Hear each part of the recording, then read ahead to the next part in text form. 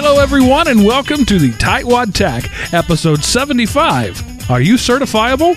Recorded November 28th, 2011. This week, we're going to be talking about certifications, what you need, what you don't need, why you need them, or if you need them. And one of our Element Opie hosts is going to be joining us for this one. One of the more certifiable men I know, Mr. Seth Anderson, also known as the Gooey Kid. Welcome, Seth. Hello, everyone. Glad to be here again. And, of course, with me, as always, for every show we've ever done, Mr. Sean Keibel. Hey, Sean. Welcome. How you doing, brother? I'm good. Okay, now, does that mean that he's about to miss one? Usually, when you do a big build-up like that, that means that they're about to miss. We're just like an old married couple, you know? It's like every day I wake up and you're still here. You're still here. No, one time he called in on his television in his living room on the way to pick up clothes when his wife was in the hospital having a kid. That's dedication. That's right. That I do remember that. I was it would have been funny to take a picture of it because I had to use the computer that was hooked up to my television, and I was sitting at my daughter has one of those little 2 foot tall little tea tables, so I'm sitting on one of those and with my knees up to my chest on her little chair. I remember recording that show. I think everybody was expecting you not to be there for that one. I certainly wasn't expecting you. And then 2 minutes before showtime, here he is. He's calling me up on Skype. Yeah, and I think which is unusual because it's usually 12 minutes after showtime. What's that? It's unusual because it's usually 12 minutes after showtime when you show. Hey, I've been better about that. I've been running on time the last few weeks. But that time was just it was right at that time that I came home because when you never, no matter how much you prepare to go to the hospital and have a child, your wife always comes up with a whole laundry list of things that you end up needing to go back to the house for. True. So that was during that trip, I believe, that I was just having to go back home anyway. So, and that boy just turned a year old. Yeah, just a month ago. Actually, no, he'll be 14 months here now in just a few days. Or, gosh, let me see. Actually, I take that back. That was let's see. He was 14 months yesterday. Okay. So yeah. And he's already hard to keep up with. I can imagine. Okay, so now I got to. I'm gonna start the warm up with my bottom item. All right. Because it's kind of a downer, and so I hate to. It seems like I have a knack for doing that, leading with something that is really kind of depressing, and then it's like, okay, let's get into the show. So my dad is having brain surgery tomorrow. Wow. So. Yeah, and I'm a pretty private guy. I don't usually throw stuff out there all that much. I am a praying guy, though, and I would just ask that any of you out there that are also praying types maybe say a prayer for my dad because it's, brain surgery is never routine. So, well, by the time this goes out, he will hopefully be recovering nicely. Right, yeah. Pray for his recovery, or if you're listening live, certainly. If you want to add him to any prayer list you might have out there, certainly would appreciate it. Wow. That put a downer on it. Yeah, I know. That's why I figured I'd start with that rather than I always have, like I said, I have a knack for putting those, or some depressing story or something right before we lead into the, okay, now let's bring on our guest. So, staying in the vein of downers, so there's a scientist who has invented a doomsday virus. He has modified the H5N1 avian flu virus to make it more virulent so that it is almost guaranteed to infect everyone who comes in contact with it. And this is a virus that has a history of killing 50% of its victims. And he has created it in a lab, and he's made it so that in ferrets, of course he hasn't tested it on humans, but apparently ferrets are a very close analog for epidemiology. It is almost 100% sure that if you're exposed, you're going to be infected. And he wants to open source his results. Now, I'm all in favor of open source, but do we really want to open source the doomsday virus? He's written a paper on what he did and what you can do to replicate his work. And he wants to publish this in scientific journals. I think he doesn't need to do that, but he should take all of his research, zip it up into a nice zip format, and just blast every terrorist organization known to man. I mean, why would he? That's just. Well, dumb. his reasoning is that people are going to do this work anyway, and that by open sourcing his work, we can be better protected or create a better defense for it. So he was sitting at home watching The Walking Dead on AMC and thought, how can I replicate that in the world? I know. Right. You know, that's we're one step closer to the zombie apocalypse, right? We are. I'm going to stock up on the canned peanut butter and jelly sandwiches from Think Geek now. Paul Kim, a microbial geneticist, is quoted as saying, "I can't think of another pathogenic organism that is as scary as this one. I don't think anthrax is scary at all compared to this." Wow. And anthrax will shut a building down when somebody spills talcum powder.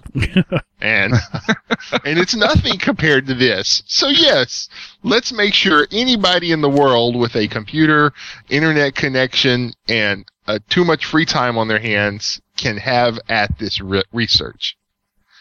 Wow. Yeah. Sorry. So, I don't know. I'd like to hear somebody defend this argument, because I can't come up with a good defense of it.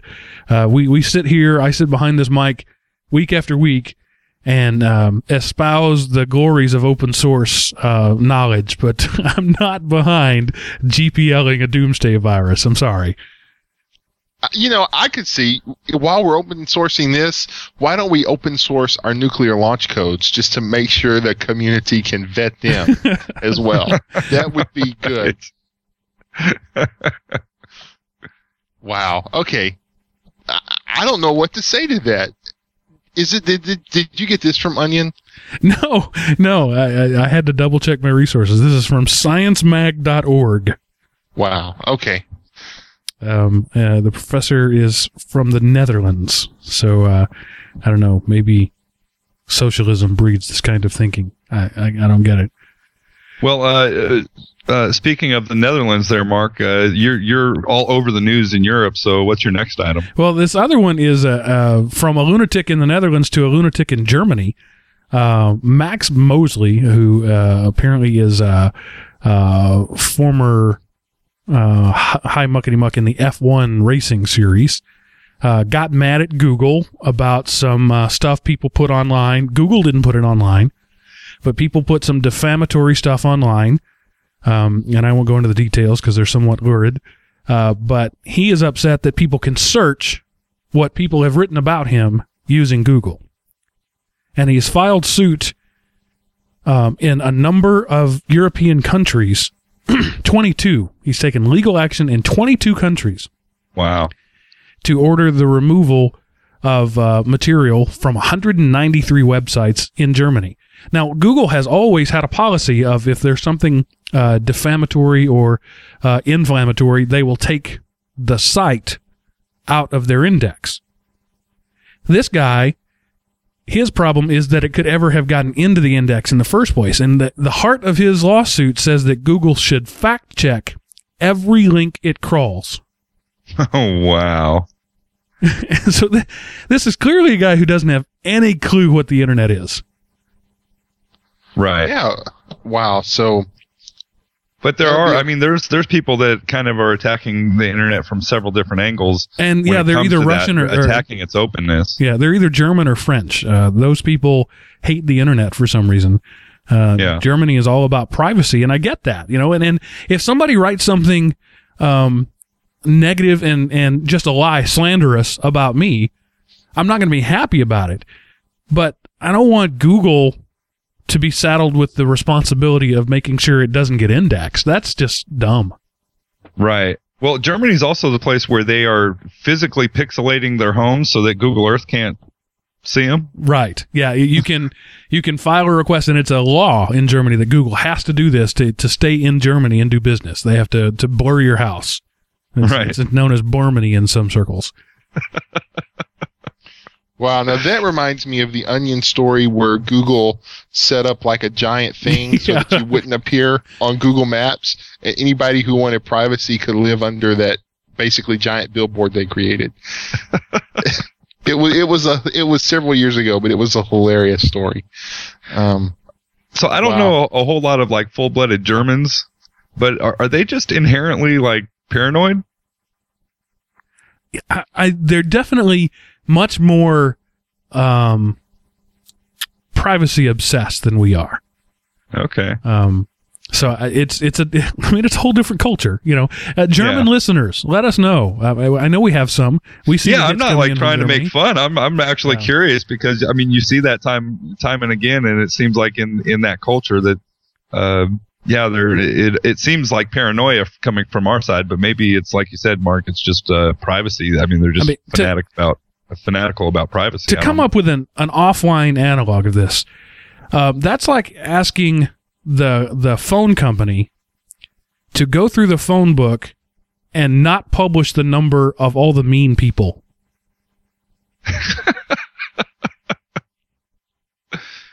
Well, yeah, but that's not quite the same, but yeah. Well, it's real close. I mean, it's saying that that this large, massive database should be culled through one thing at a time, and a judgment, a personal decision be made, and that those people simply be blotted out. Yeah, I don't understand. I mean, I am pretty privacy obsessed myself, but I just think that I wonder if he's just trying to get a settlement. If that's all, you know, file enough lawsuits and maybe Google will just settle for an undisclosed sum of money and undisclosed future benefits or whatever if he will just shut up and leave him alone. Go away and leave us alone, and we will pay you. Here's $2.50 now. Now you go. Me leave you alone long time. Yeah, he doesn't exactly look like a real happy-go-lucky internet surfing dude. This guy. Yeah, it's clear that and he's of that generation that just doesn't get what this whole intertubes thing is all about. Right. I mean, what's the? But I mean, I don't know. He's having Nazi-themed orgies. Well, you know, that's alleged. Like a pretty wild guy to me. You have to say allegedly because that's not proven. Yeah, now that's true. That's true. It's like Rupert Murdoch of Fox. He says Google is stealing all his content because they publish the same facts that he publishes in his newspapers. And he says they're lifting content right off our newspaper 12 hours before we print it. These people just don't understand what the internet is. And I guess, I don't know, I don't think you can educate them. Maybe we just have to wait for that generation to die. Well, I mean, how are you going to educate somebody when, you know, they're making, you know, $20 billion a year? Right. Well, and think about it. In terms of legislative bodies across the world, these are the people who are making the laws in the U.S. and in Germany. And it is these 60 and 70-year-old guys who don't have a clue, and they're the ones making the laws. You know, but it's kind of good that he's out there because you have whatever that was we talked about on the periodic table that wants to do away with internet privacy. So you've got fringe heads on the left, so you need some fringe heads on the right to just kind of keep the scales even. Yeah, that's so I'm glad he's there. The Stop Online Piracy Act, one of the more ridiculous corollaries of that is that we should authenticate all traffic on the web so that we can identify pirates. Yeah. Again, totally clueless about what the web is. Anybody who even knows what it is would know that's not possible with our current structure, and then we'd have to completely rebuild a new internet for that to even be possible. Yes. And I think that's the situation here with Google. It would be impossible for them to do that. And not only impossible, but who's the arbiter? I mean, do they have to go to everybody that an article is about and ask them permission to publish the link to that article? Well, I mean, Mark, it's like you said, though. I mean, these are people who don't understand the nature of the internet, don't really realize. One, the argument is retarded. I mean, the internet at this point generates so much commerce that you can't get rid of it. I mean, nobody's going to ever let that happen. So, I mean, it's a beast that is there, and I mean, you can try to legislate it. I mean, it does get legislated in countries. I mean, China certainly does a lot of that, but I don't know. It's kind of scary. I don't like how deep our government gets into privacy issues like that here in the United States, and I keep waiting for that kind of shoe to drop. Speaking of crazy things in Germany, there's an actual city in Germany called Hell, and I understand you've spent some time there recently, Sean. Yes, although not in Germany. Yeah, so Seth, you'll get a kick out of this. That was a good transition. You got to give me that was. Yeah, we've been a lot better on the segues tonight. So so I'm at work, and we pretty regularly. This is a large district, so we pretty regularly have new technology coming in, and part of my job, once we have somebody that processes it in and receives it and everything, and they make sure that it gets into our inventory system, and then I have to take that and do any initial setup or whatever before it gets deployed. And so I come in, and my sort of staging area for that stuff is just stacked full of boxes. And so, okay. So I got to go and they're just nondescript brown boxes. So I'm opening these boxes up, and the very first set of boxes is one MacBook after another, and then I've got a bunch of smaller boxes. And I'm thinking, okay, what are these? And it's iPod Touches. So I unpack all of these things. I kind of stage them up and take a picture of it. I thought it would be funny to send to Mark, and I told him I was in hell because I spent a pretty good part of my day processing all these new Apple products coming into the district. Now, they don't expect some you. Of those were supposed to be sent to me. So why don't you? Are they expecting you to use any of those, Sean, or is it just for students? No, that's primarily. Well, I don't know. You know how that goes, Mark. These things come in, and especially the Apple products, they're, quote unquote, for student use. Right.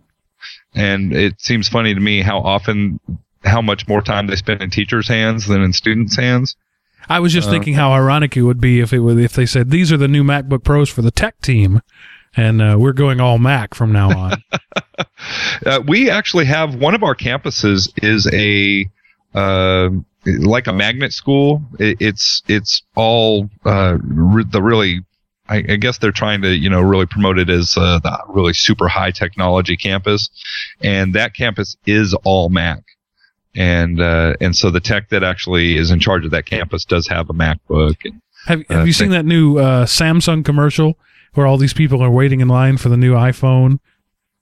No. Oh, it's a good one. I'm sure you can find it on YouTube. But a great line there is a guy sitting there in line and says, "I could never get a Samsung. I'm artistic." And the guy beside him says, "Dude, you're a barista." Right. So yeah, the art magnet has to have Macs because artistic people have to have Macs. You can't make art on a Windows machine. Yeah. No, it's been trademarked by Apple. Sorry. I understand if you're, certainly there's some tools on the Apple products that lend themselves very well to that kind of stuff. But I don't know. I mean, either way, I just had to spend my day dealing with that. You poor guy. Yeah, it was disturbing. All right, so Seth, tell us a little bit about certifications and why they're important. You actually went a few years ago to some sort of certification boot camp. I mean, you thought it was important enough to pick up and leave the state for, what, was it 4 months? Yeah, I was gone about 4 months. Yeah. So obviously you think certifications are important. I am a guy with no certifications. I am a certified redneck, and that's about it. So tell us about a little bit about some of the common tech certifications today, and why somebody might think they need them. Well, certifications are designed in a perfect world. They are designed to show ability. It's like, do you know how to repair TVs? Well, if you have two guys who know how to repair TVs, if one has a certification from somewhere, then wouldn't you want him to repair your TV than just this other guy who says, I know how? Same thing with computers. I mean, are you going to take your computer to Joe down the street to work on your Microsoft product? Are you going to take it to Fred down the street who is certified from Microsoft? So it's the difference between the GM mechanic certified and the shade tree mechanic down the street. Right. You know, it's kind of like, I'm sure you remember coming to America. If you go to McDonald's, you expect the same thing everywhere, but somewhere along the way, there's these McDowells who are just kind of, they're just kind of different. And the great thing about certification is it promotes uniformity. And hey, this guy's an MCSE and he knows all of this, so all the MCSE should know this. Versus, hey, this guy fixed my computer once and it only took him 3 weeks to get it back to me. So I would recommend him. And that actually is a really good point. I had a friend, I'm going to be interrupting you a lot. Sorry, just accept it. You know that you know me. That's what I do. But I had a friend who started at a very small school district here in Texas, but it was one of those high growth areas. And he went from being a little country school to a really big school in a few years. And when they were a little country school like I am, like where I work, they just kind of did things however they worked. But they realized as they were growing, they needed a standard so that they could hire cookie cutter people. They could hire a guy and he would know day one how to work. And that's what standards mean. So you can, you know, there's CompTIA standards, there's the Microsoft standards, there's Cisco standards. His particular school decided to go with Microsoft. So they do everything the Microsoft way, so that they can pull any Microsoft certified guy, just any random guy off the street, and day one, he knows what to do.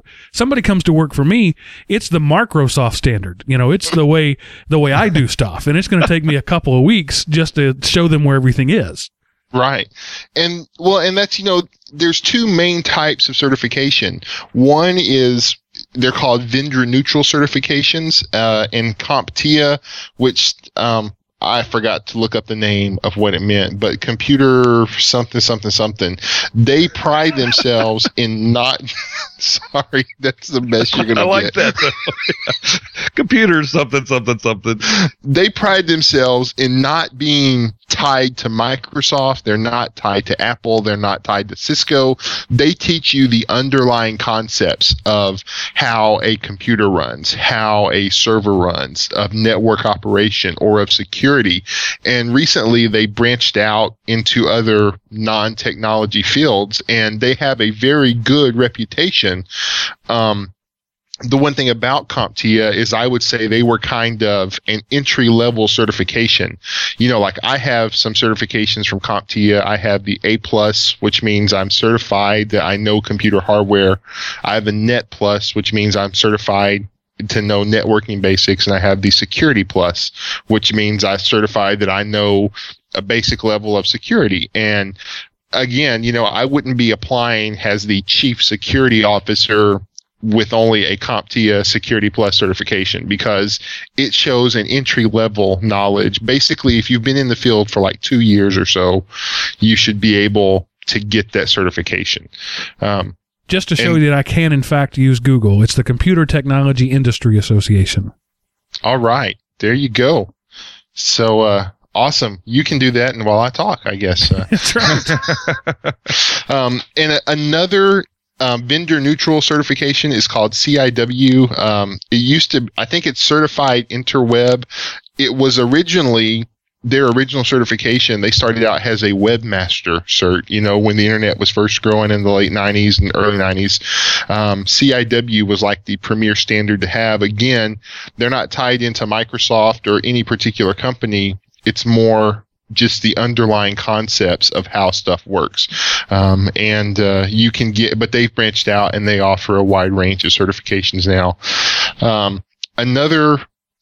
If you are in computer security, there's one it's ISC squared, and I did look this one up. The International Information Systems Security Certification Consortium, Inc. Bless you. Yes.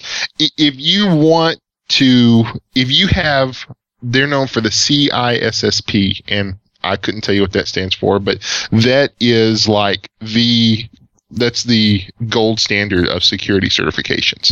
And it's not something that you can just, I'm going to pass their test today. You have to demonstrate years in the field. You have to be sponsored by somebody who already has one. They have done a lot to make their higher level certifications hard to get so if you have it, it means something, but they've branched out now and they have a wide range, like from an entry level certification all the way up to like a super expert. And you would be a certified information system security professional. Yes. So, SSP. Right. And we should say too that, you were talking about A+ and basic certifications. Some of these certifications only require like one test, but something advanced like this is probably a whole series of tests that you have to pass, right? Well, like I say, in order for the CISSP, you have to show so many years in the field before you can even qualify for the test, versus if you have the money, you can walk in and take any CompTIA test you want. Yeah, and the CompTIA Net+, A+, and Security Plus basically show that you have the average computer skills of a high school graduate. You don't have to, it's not advanced at all, but it is enough that if somebody's CompTIA Net+ certified, they can run cable for you. If they're C+ certified, you can hand them a computer, a box of parts, and they can make a computer out of it. So that's what that means. Well, and certifications are really important because, what is getting a job these days? You are marketing yourself to potential employers and trying to get them to hire you.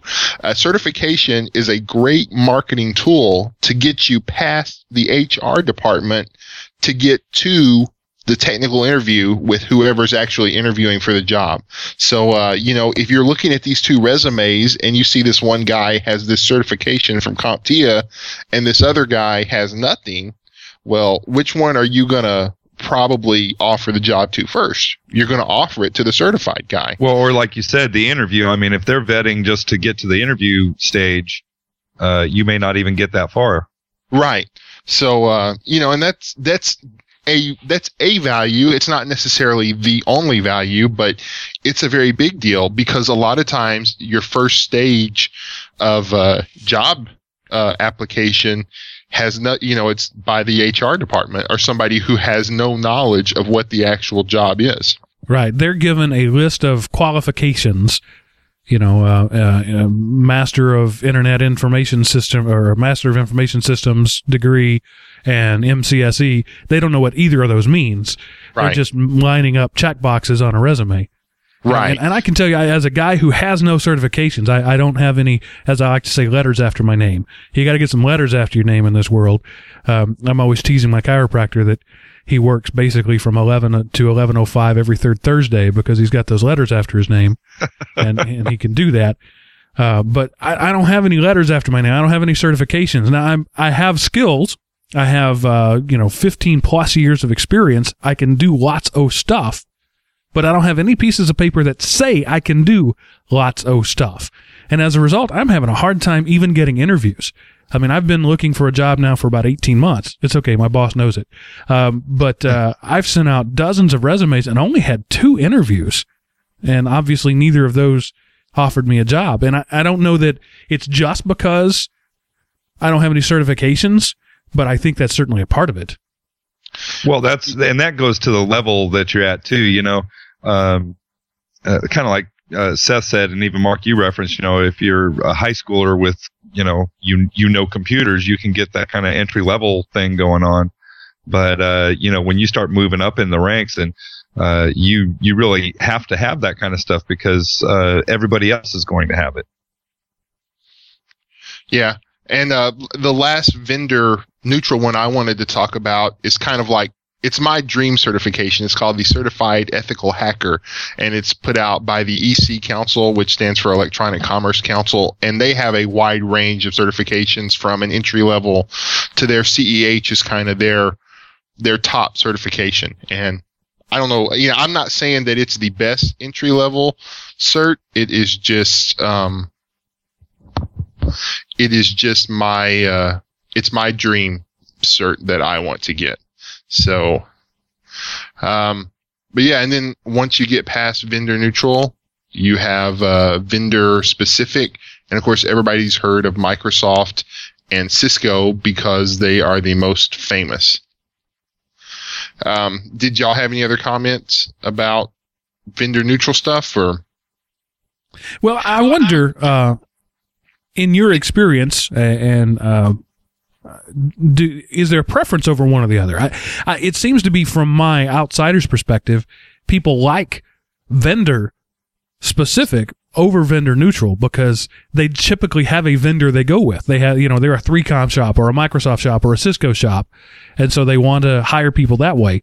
And so your, your ethical hacker organization can certainly work a Cisco router, but he doesn't have Cisco certs. Right. Well, and I think that, again, it kind of depends, because most places are predominantly one, because what will happen is you'll have this one guy in charge of purchasing or in charge of IT who say he loves Dell and everything has to be Dell. And if it's not Dell, it doesn't exist. And then what happens is he leaves and his replacement thinks that Dell is garbage. And if you don't have HP, you don't have anything.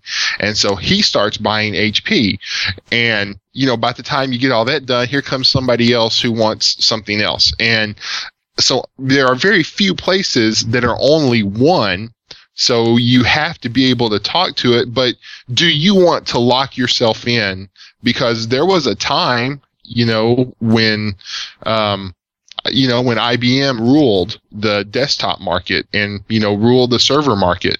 And if you were IBM certified, that was all you needed. But then they kind of fell out of favor and HP became the largest company. So your IBM certification is still very valuable, but it's to a shrinking value pool. So, well, and especially those guys who work the old VAX machines back in the old days, right. that big iron is still out there, and those guys are very valuable, but in a diminishing pool. Which right. speaks to the need. I know Microsoft and Cisco do these other company vendor neutral places make you update to keep your certifications? Most of, I have the A+ certification and I have an old one, so I don't have to update it to keep it.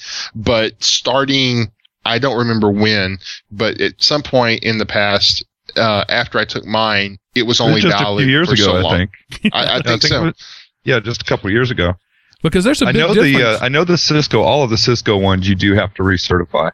There's a big difference between working on a PC in 2000 versus a PC in 2010.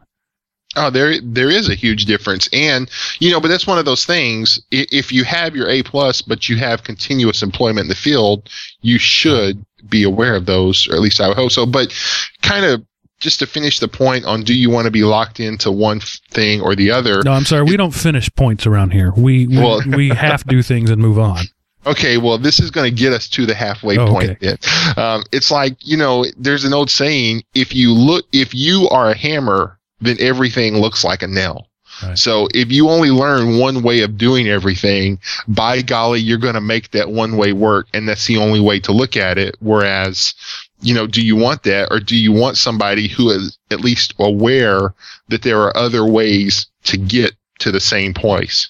So that's not really answering the question. It's just a good discussion starter. So it's not finished. There you go. Can I tell a funny anecdote? Of course I can. You have one. I'm the host. I can do what I want. Right. I can think of a literal example of when the only tool you have is a hammer, every problem looks like a nail. When I was in college, I was replacing the starter Bendix on my starter on my car. The Bendix is a small, essentially a flywheel that helps the starter kick out. And there's a very special tool that it takes to remove that Bendix, and I didn't have it. So I used a hammer and bought a new starter because I broke the tool. I broke the whole starter because I didn't have the tool. And when I went to buy the new starter for, I don't know, $100 or whatever it was, I found the tool was $8. So I didn't exactly make a wise financial decision there, but it's just an example of if you always use the tool you have, sometimes you're going to end up spending more and having more trouble. Yes, that is very true. So, there's pros and cons on either side. And as you get more and more up in vendor certification, a lot of times you find those kind of people don't work for they don't work for a company. They either own a consulting company or they work for a consulting company that services a lot of clients because they're so specialized in what they do and they are at such a premium that one company can't afford to pay them all the time. So they hire them for a month and then this other company hires them for a month or they work for a consulting company that has contracts with all these different vendors. So that gets us into kind of talking about the vendor-specific ones. I'm sure most people in the computer technology have heard of an MCSE, which stands for Microsoft Certified Systems Engineer. It's one of the certifications I have. It is currently being phased out by Microsoft. The last OS they offered it for was their 2003 operating system. They have another track that for 2008 and beyond that they're moving to. I think Microsoft Certified Information Technician, and then you can be like a server or you can be enterprise.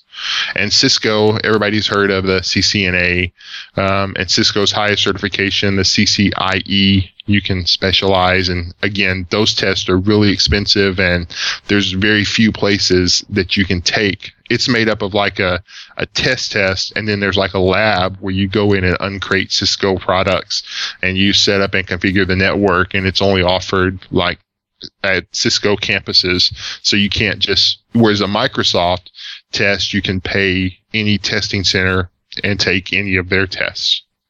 So I was just looking at their new hierarchy. It starts at Microsoft Technology Associate, which I think used to be called Microsoft Certified Professional, if I remember correctly. MCP. And then the Microsoft Certified Technology Specialist, Microsoft Certified Professional Developer, Microsoft Certified IT Professional, the Microsoft Certified Master, and the Microsoft Certified Architect.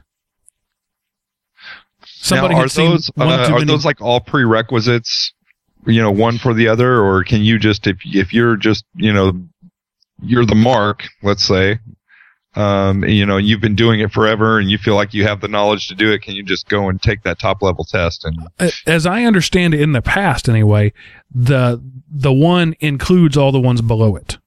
Right. Yes. In order to get, there's a certain number of tests you have to take, and it's usually made up of, there are certain specific ones that you have to take. Then there's a pool of optional ones you can take. Does that answer your question? So, yeah, they are prerequisites then. Yeah, they're sort of prerequisites, but it's really a better way to look at it is they're building blocks. Yeah, think of it like a degree plan in college. If you want to be have your bachelor's degree, and like I have a bachelor's degree in counseling, there are certain classes that are prerequisites to have, and then there's just other classes that, like in order to take. Yeah, the knowledge is going to be included in there, but you don't necessarily have to take that. Right. You don't have to have all of those certifications. You can walk in and take the master test, but with it, you will get all the other certifications below it. I think. Yeah. So you can then, like I said, if you were. No, that's wrong. You have to take so many tests. You can. If the only test you wanted to take was that final test, that would get you that, then you would just be certified in that particular aspect, and you would not have the whole certification. Okay. Okay. Yeah. Now that kind of makes sense. Well, yeah, the kind of the way I was looking at it is that one test includes all the other tests. Is the way it is. It's right because you got that top level test includes tests at all the other levels. Well, not necessarily. For example, if you want to be certified for like an enterprise administrator, one of the tests you will have to take will be on a desktop operating system, such as Windows 7. And then another test you will have to take will be on a server operating system, such as Windows 2008. There might be a couple of things that overlap in there, but testing on one doesn't really help you on the other. Now, there's a test to configure the server, and then there's like a test to administer the server. There will be more overlap between those two tests, but you'll still have different tests that some of which overlap content, some of which don't. and you have to take so many tests. And I don't remember because I haven't really looked at upgrading my Microsoft certifications, even though I need to because mine are expiring. Yeah, and when you go in to upgrade, they will treat you as if you have never taken anything. You're starting over again, essentially. Well, it depends on, like, because I already have a 2003, I don't have to take as many tests has somebody starting over. Instead of like taking 3 tests, I basically take an upgrade path from 2003. So there is no upgrade path from 2003. They make you format and reinstall. Right. Okay, sorry. Yeah, and again, many companies, Microsoft and Cisco are the most famous. Novell has certified network. Juniper, which is like a competitor of Cisco, they have their own certifications. HP, since they acquired Cisco and are developing a more router infrastructure, they have certifications. Now, just to be more specific, Cisco stuff is all routing, switching, network security. There's no desktop app. You don't have to take a test on Windows to do that. So if you hire a Cisco certified tech, he may or may not be able to clean the viruses off of your computer. Right. But he could certainly read the packets to tell you if there's a virus transmitting. Yeah. So he'll turn it over to a Windows guy to find, but he can tell you it's there and he can tell you the IP it's coming from. I had a friend of mine. It might actually have been you, Seth. I don't remember. But at one point, I had a Cisco router provided by my ISP at work, and it was their router. I didn't have the password to it or anything. And one of my friends came over and said, I can hack that for you about 8 seconds if you want the password. I was like, no, I really don't think I do, but thanks anyway. Yeah, that was not me. Okay. So, obviously, we were even a little confused, or it can be confusing in knowing exactly what path you need to take with any of these individual, or especially the higher level certifications. So Seth, is there a good resource, or are there some good resources that you use to figure all that out? Or because it's not like you go to college and you get this counselor who says, hey, you need to take this, this, and this. You're kind of on your own. Is there a sort of quasi counselor out there that can really point you in the right direction? I had researched like Microsoft's website and kind of saw, but when I went to the boot camp I went to, it was mapped out. These are the tests that we offer and we train for, in order to get the, say for example, there's like a total, I think you had to pass 6 tests and there was like 10 to choose from. So they said, we're teaching these 6 tests. And, so it was very simple. I just, for basically 16 hours a day, I ate, slept, drank, and pooped Microsoft information. I had labs, I had lectures, I had hands-on, I had reading, I had practice tests. I studied more in the 4 months I was there than the 9 years it took me to graduate college. So, which is probably why it took 9 years to graduate college. Well, let's talk a little more about that whole experience. That situation was did they put you up in a dorm sort of scenario, or did you have to do that yourself as well as pay for all the classes and everything? What I did was I had done some research for this company, and the reason I went with this company is they had an option to where you didn't really pay anything up front, but you made a contract with them for a certain percentage of your first year salary after you got the certification. So, and do you remember what that percentage was? I want to say it was 20%. But again, that's been over 5 years ago. So I don't know for sure. And they helped you with job placement and the whole bit. They trained you and they got you a job and they took their VIG the first year. That is correct. So that means it's in their best sound interest. Like a bad. I'm sorry. Yeah. It's in their best interest to get you a high-paying job because they get more money. Yeah, and that's what I was going to say. That sounds like actually a pretty good deal because, if you get a job just, making $20,000 a year, it doesn't do them any good. So they want to get you something really great right out of there, right? Right. And, you know, and though it wasn't for the first, like, basically I did technical stuff for like the first, you know, of the 4 months I was there. For the first 3 months and 3 weeks, it was like I got up and from 8 to 5, I was in a classroom lecture. And then from 5 to 9, we were doing labs. And then I would come home and do practice tests and self-study until I went to sleep. And I did that 6 days a week. I mean, it was just ridiculous how much information was being crammed into me. And like the week before I left, sat down and had practice interviews, went over interview strategies, helped me with my resume, you know, and just kind of with the soft interview skills that you would need to ace an interview, because, you know, the purpose of certifications is to get your resume to the people making the decisions. And the purpose of your, you know, resume is to get you an interview. And the purpose of the interview is to get you a job. So you're selling yourself on all these different levels. And, so that's, you know, it doesn't matter how great your knowledge and skills are. If you come across as just an idiot in the interview, you know, and by the same token, it doesn't matter how great of a salesman you are in person if you don't ever get a chance to meet them. So I remember one of the quotes you told me that one of the founders or owners or whatever said is that a good resume will get you a job you're not qualified for, and good people skills will help you keep it. Right. Yeah. That's his name was Eric Choi.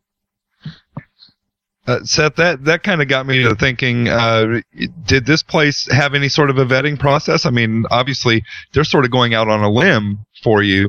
Did you have to, like, apply, go through any application process?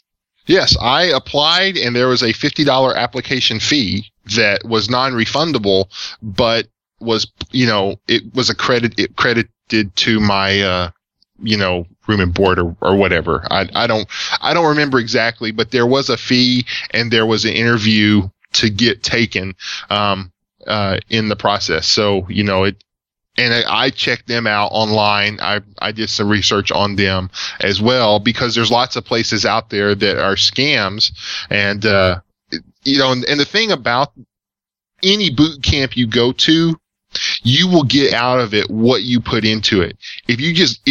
And of course, that's true in any learning field you take. If you just go to class and show up and keep your head down and, you know, do words with friends on your smartphone, you're not going to get anything out of it. But if you put in the work and you study, and boot camps are awesome for people who already have a beginner's knowledge in the subject. So, you know, people. So you're not having to go right in there and be playing catch up from the very beginning. Right. I mean, I went in there, I had a good foundation to start from.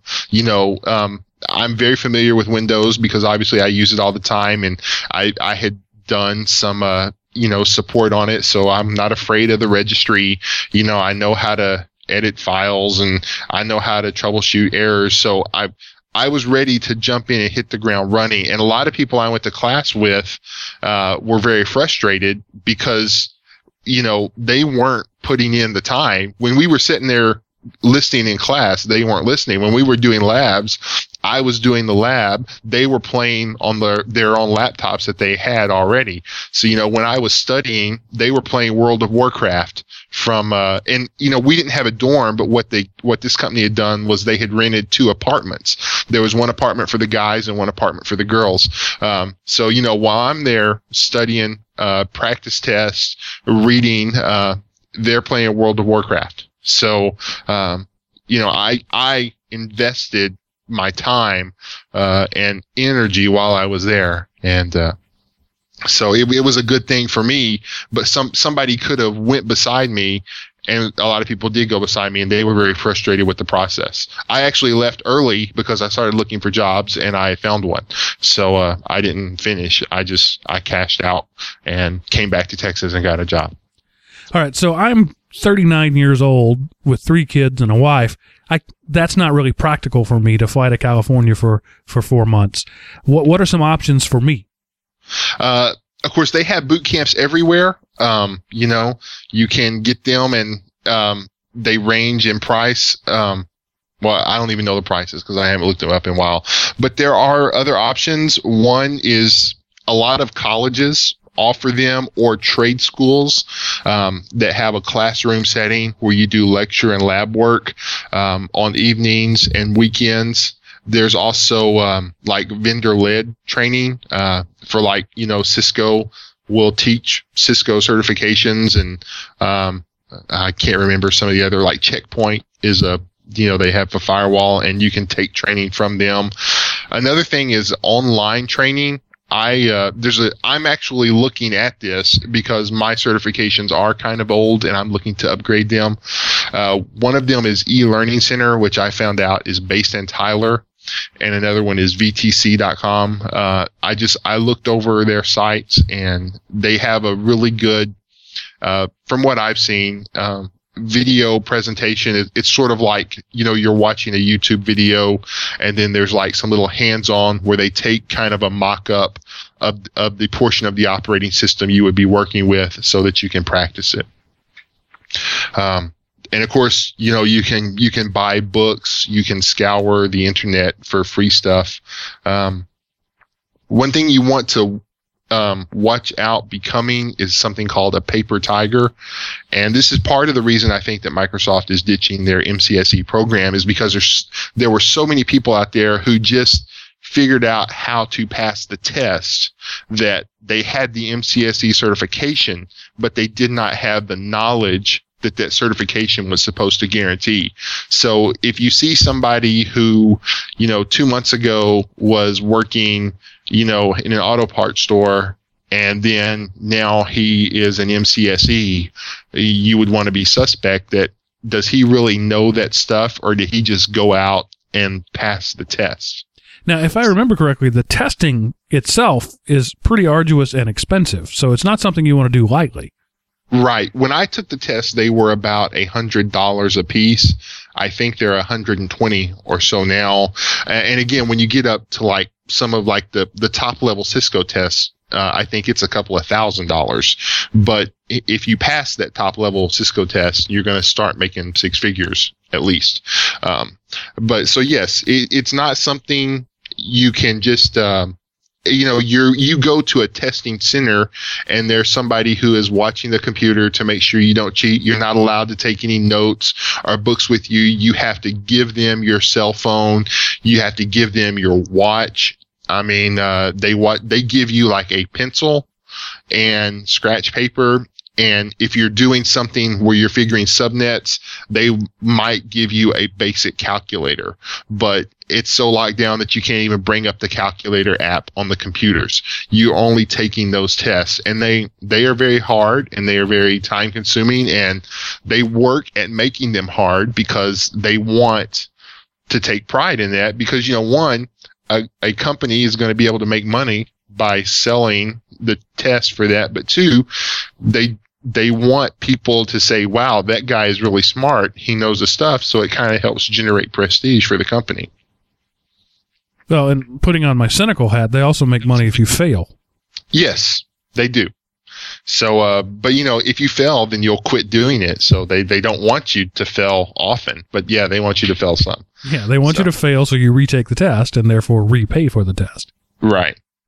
Yeah, and the proctoring places do that as well. You know, they would love for you to have to retake the test, so they make their cut as well. But again, it's worth it because, you know, you're gonna get more interviews, probably, and then, you know, if you have the skills, then you can get past the interview and actually have a job. So. All right, so kind of back on the, and this kind of falls into what you said, Seth, as far as paper tiger, but we haven't mentioned brain dumps yet. Right.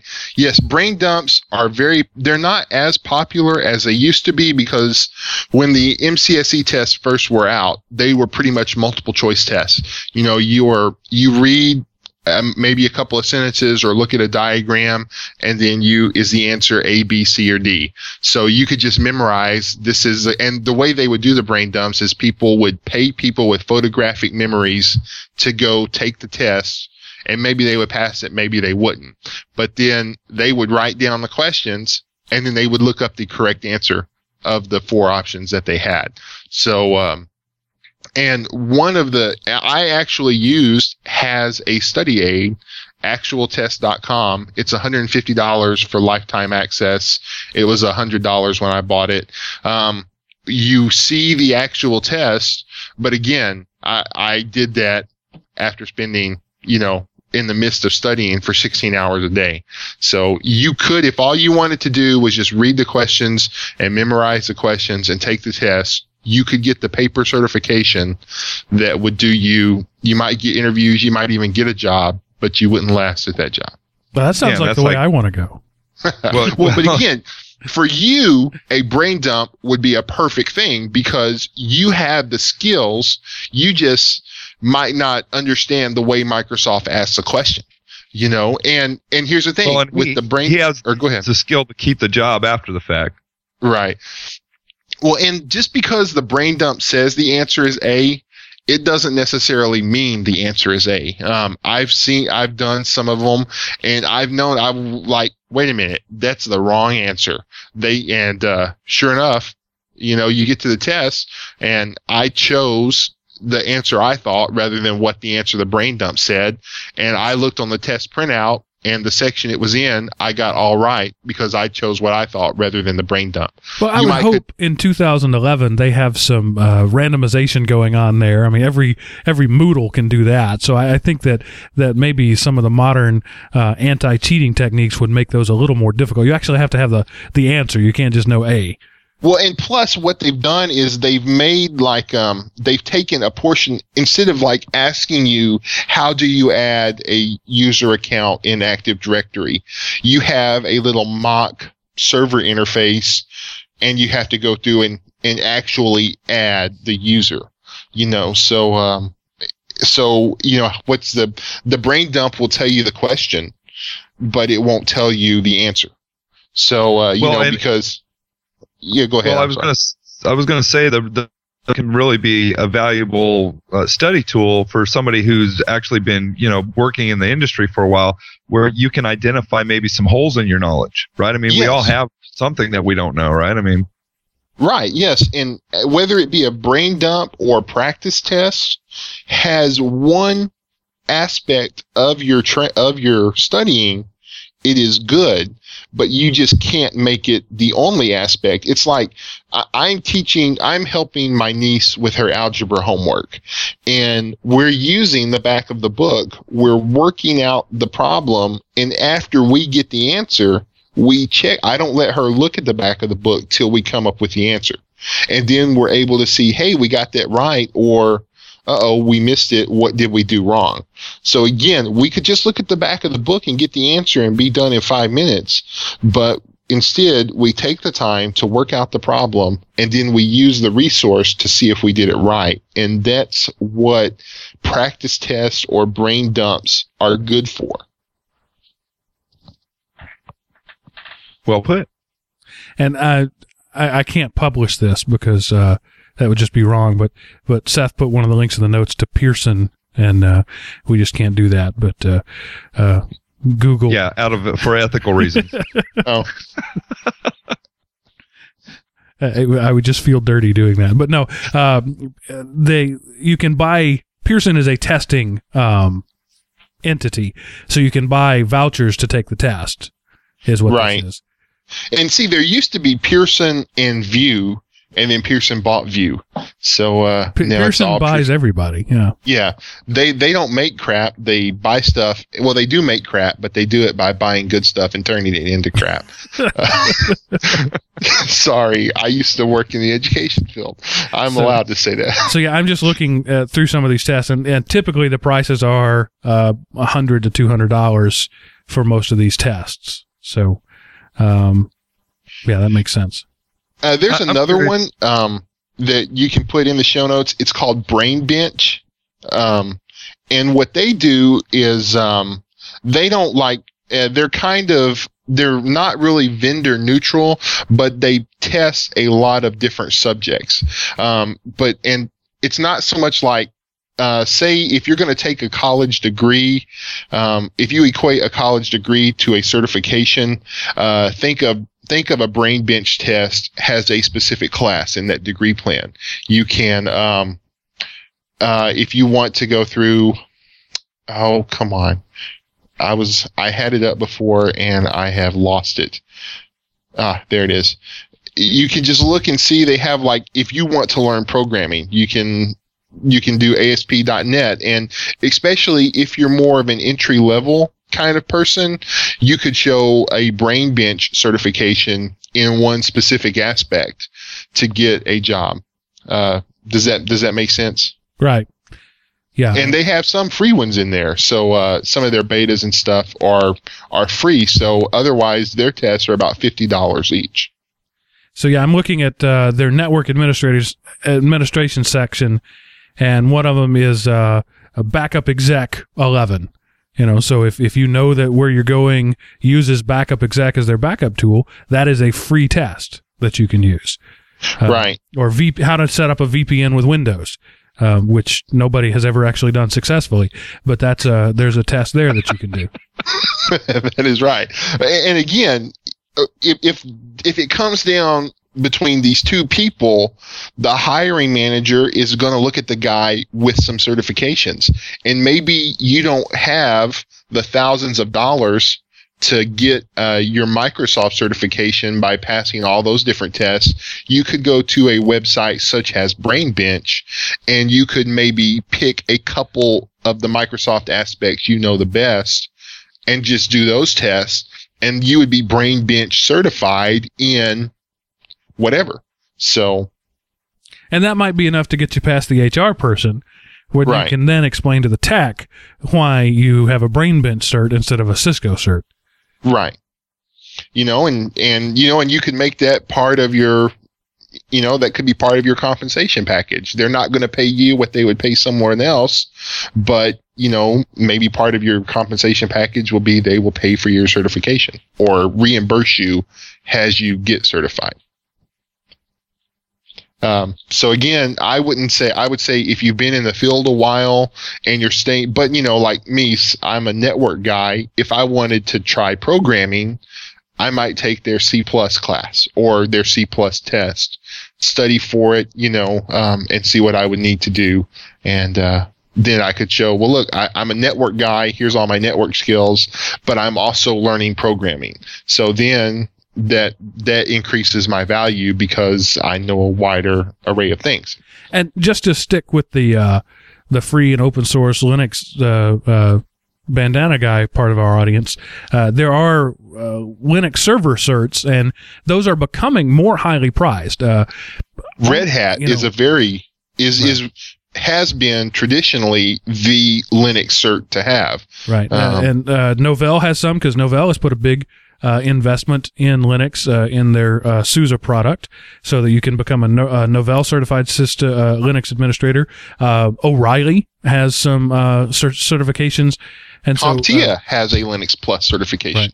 Right. And big companies use Linux in the server room. Yes. Small businesses may not, and education may not, but if you want to work for eBay, you're going to have to use some Linux. So, right. Don't overlook that. Yeah, it's one of those, I can't think of a good analogy, so I won't say it. But not everything has to be an analogy. It's okay. Right. It's good to, you don't necessarily want to put all your eggs in one basket. Maybe put most of them in one basket, but you got to know a little bit of something else as well. Unless that basket is Oracle. If you can learn to work Oracle, the world is your oyster. Yeah, well, or Cisco. If you get up enough in Cisco, you can you can just, give your money away because you can't spend it all. All right. Anything else before we hit to the tips of the week? I was going to say, I tried to get Cisco, and because I'm not I'm more of a GUI kid rather than a command line godfather, I failed miserably. Like when I was taking the first Cisco test, I think the passing rate was out of 1,000. It was something like 700. I think it's closer to 800 now. But the first time I took it, I made a 400. And that was after a couple of weeks of doing my 16 hours a day, 6 days a week stuff. So I studied for another week, and instead of getting a 4 something, I got a 6 something. So I still was 100 points away from passing it. At that point, I decided, I'm not really going to learn Cisco. I'm just going to strengthen my Microsoft standing a little bit more. I'm going to go get a paycheck now. Thank you. Yeah. And so, but I did learn enough to, I worked at a district and they had a Cisco router and I needed to know how to get in there. I was able to, between looking at the help files and online, I knew enough of the commands to where I felt confident to go in and look and see what was there. So even though I didn't get the certified, it did kind of, get me exposed a little bit. Okay. Well, I'm going to lead us right into our tips of the week because our tech tip of the week this week is provided by our guest, Seth Anderson. So, Seth, tell us about what your tech tip is this week. Okay. Well, if you are a network administrator or if you're in the IT field, you are using the command box in Windows. And if you are like me, and you copy and paste everything so you don't have to do a lot of typing, when you bring up your command box, what you have to do is you have to right click that little icon and go down to edit and then select paste to put something in there. And if you like to work the keyboard, that gets a little frustrating. So I figured out how to, I found an article basically for Windows XP and I tweaked it a little bit so it will work in Vista. So if you want to know how to simplify the pasting process into the command line dialog box, just follow along as I say this. Right click the little C: icon in the upper right corner and go down to properties. The options tab should be there. If not, click on it. And then on the right hand side under edit options, make sure quick edit mode and insert mode are selected. Click OK. Now copy some text from, Notepad or Word document or whatever, and then click inside your command line and just simply right click one time. And then it will paste it in there. So you no longer have to go to right click, edit, paste. You can just simply right click. And it will simplify your life and it will make things a lot easier. And this is one of those things you will only do it when you get on a new computer, and then 2 years later when you get another computer, you're like, why doesn't this work? And I wrote an article on a different community, and we'll put that link in the show notes.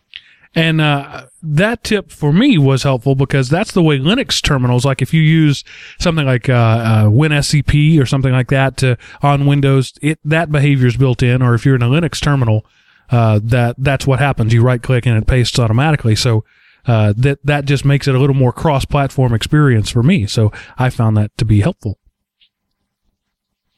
Well, glad I could help. Although the right click plus slide down plus left click isn't exactly world breaking, but it is handy to have a uniformity of experience. Right. So, Mr. Keibel, what is our teacher tip this week? Yeah, the teacher tip this week comes from a website called travelpod.com. The link is too long to give away here, but you can definitely get it in the show notes. What travelpod.com has is a game, a geography-based game that basically you just go on there and I think if you go to travelpod.com, their main site, you can find it. It's called the Traveler IQ game. But it just starts, you start the game and it starts basically asking you, you get a world map and it'll say, identify where these famous cities are, and it'll give you like 10 of them. So, it'll tell you like maybe London, England, and then you've got to go and kind of put your cursor and click as close as you can to where you think London, England is. Boy, do I suck at this. I haven't gotten one right yet. Isn't it great though? I mean, this game is addictive. And then it'll say like, find these famous places. So it might say, like Manhattan or the Battle of Gettysburg or, different things like this, but it's across the globe, and you can run, Traveler IQ games that are more, like you can test your U.S. knowledge or whatever, but, it just runs you through and there's various levels. So you have to get, how quickly you answer, and then how closely you come to the actual landmark. And so you get points, and you need so many points to pass each level. So it's an addictive game, absolutely, and the learning value is unquestionable. I mean, it's engaging, and you're going to learn about your geography. So the only one I got dead on was Dallas. I got 9,000 points on level 1. Yay me! So yeah, it's hard to get. At least I was having. You've got to have some pretty good mouse control to get just like dead on. But yeah, it's good stuff. It's a lot of fun, and you certainly want to check it out. If you've got kids, I want to say probably, I don't know. What do you think, Mark? Maybe 6th grade on up. Yeah, I mean, definitely. Kids probably younger could even do it, but I think some of the stuff starts to get obscure. So. But middle school and high schoolers should certainly have, they should be able to get enough of them right or be close enough that it'll be a fun game for them. I'm sorry, I can't pay attention here. I know. It really is a great site. Yeah, it was kind of fun to play them around. I don't know. Yeah, I was almost late tonight because I was playing with it too, and I finally looked up and said, I got to quit this. So that's not fair. Yeah. Hawaii's not even on the map. I got to scroll to get to it. Oh, are you having to scroll? I didn't have to scroll. I did to get to Hawaii. Huh. Well, while we're doing tips, I wanted to, if you're interested in certification, there is a magazine. It's called Certification Magazine. It used to be a print magazine, but now it's online only. It's certmag.com, and they talk about all things certification. You can see like salary surveys and everything in there. And, if you have questions about what's the best way to get certified, you can go there, and there'll be people that talk it. They have an active online community, and as well as people who write articles on a regular basis. certmag.com. All right, and the fact that we're running late just saved you from a huge rant I was about to do about print magazines, but I looked up and saw that we're over an hour already, so I will save that for another time. So I will just tell you where you can find out more about us. Maybe I'll post my rant in the forums, and you can see it there. But you can find out more about us at elementop.com. That's the website where all of our podcasts are. Seth is a host of the Everyday Linux podcast, so you can find him there. You can, of course, find Sean and me there on our respective shows. You can also find us all on Twitter. Twitter.com/elementop, or Facebook.com/elementop. Or if you want to give us a call, a shout out, a word to your mother, you can do that at 559-I-AM-OPI is our phone number, or just right there on the website, click the leave us a voicemail button, and you don't even have to call us. Google will call you. We have a special arrangement with them about that. They only do that for us. All right, guys, anything else before we say goodnight? No, this was a great show. Well, there you go. Having said great show, Sean has dismissed us all, and therefore, this is Mark signing off. And Sean signing off. Me saying bye.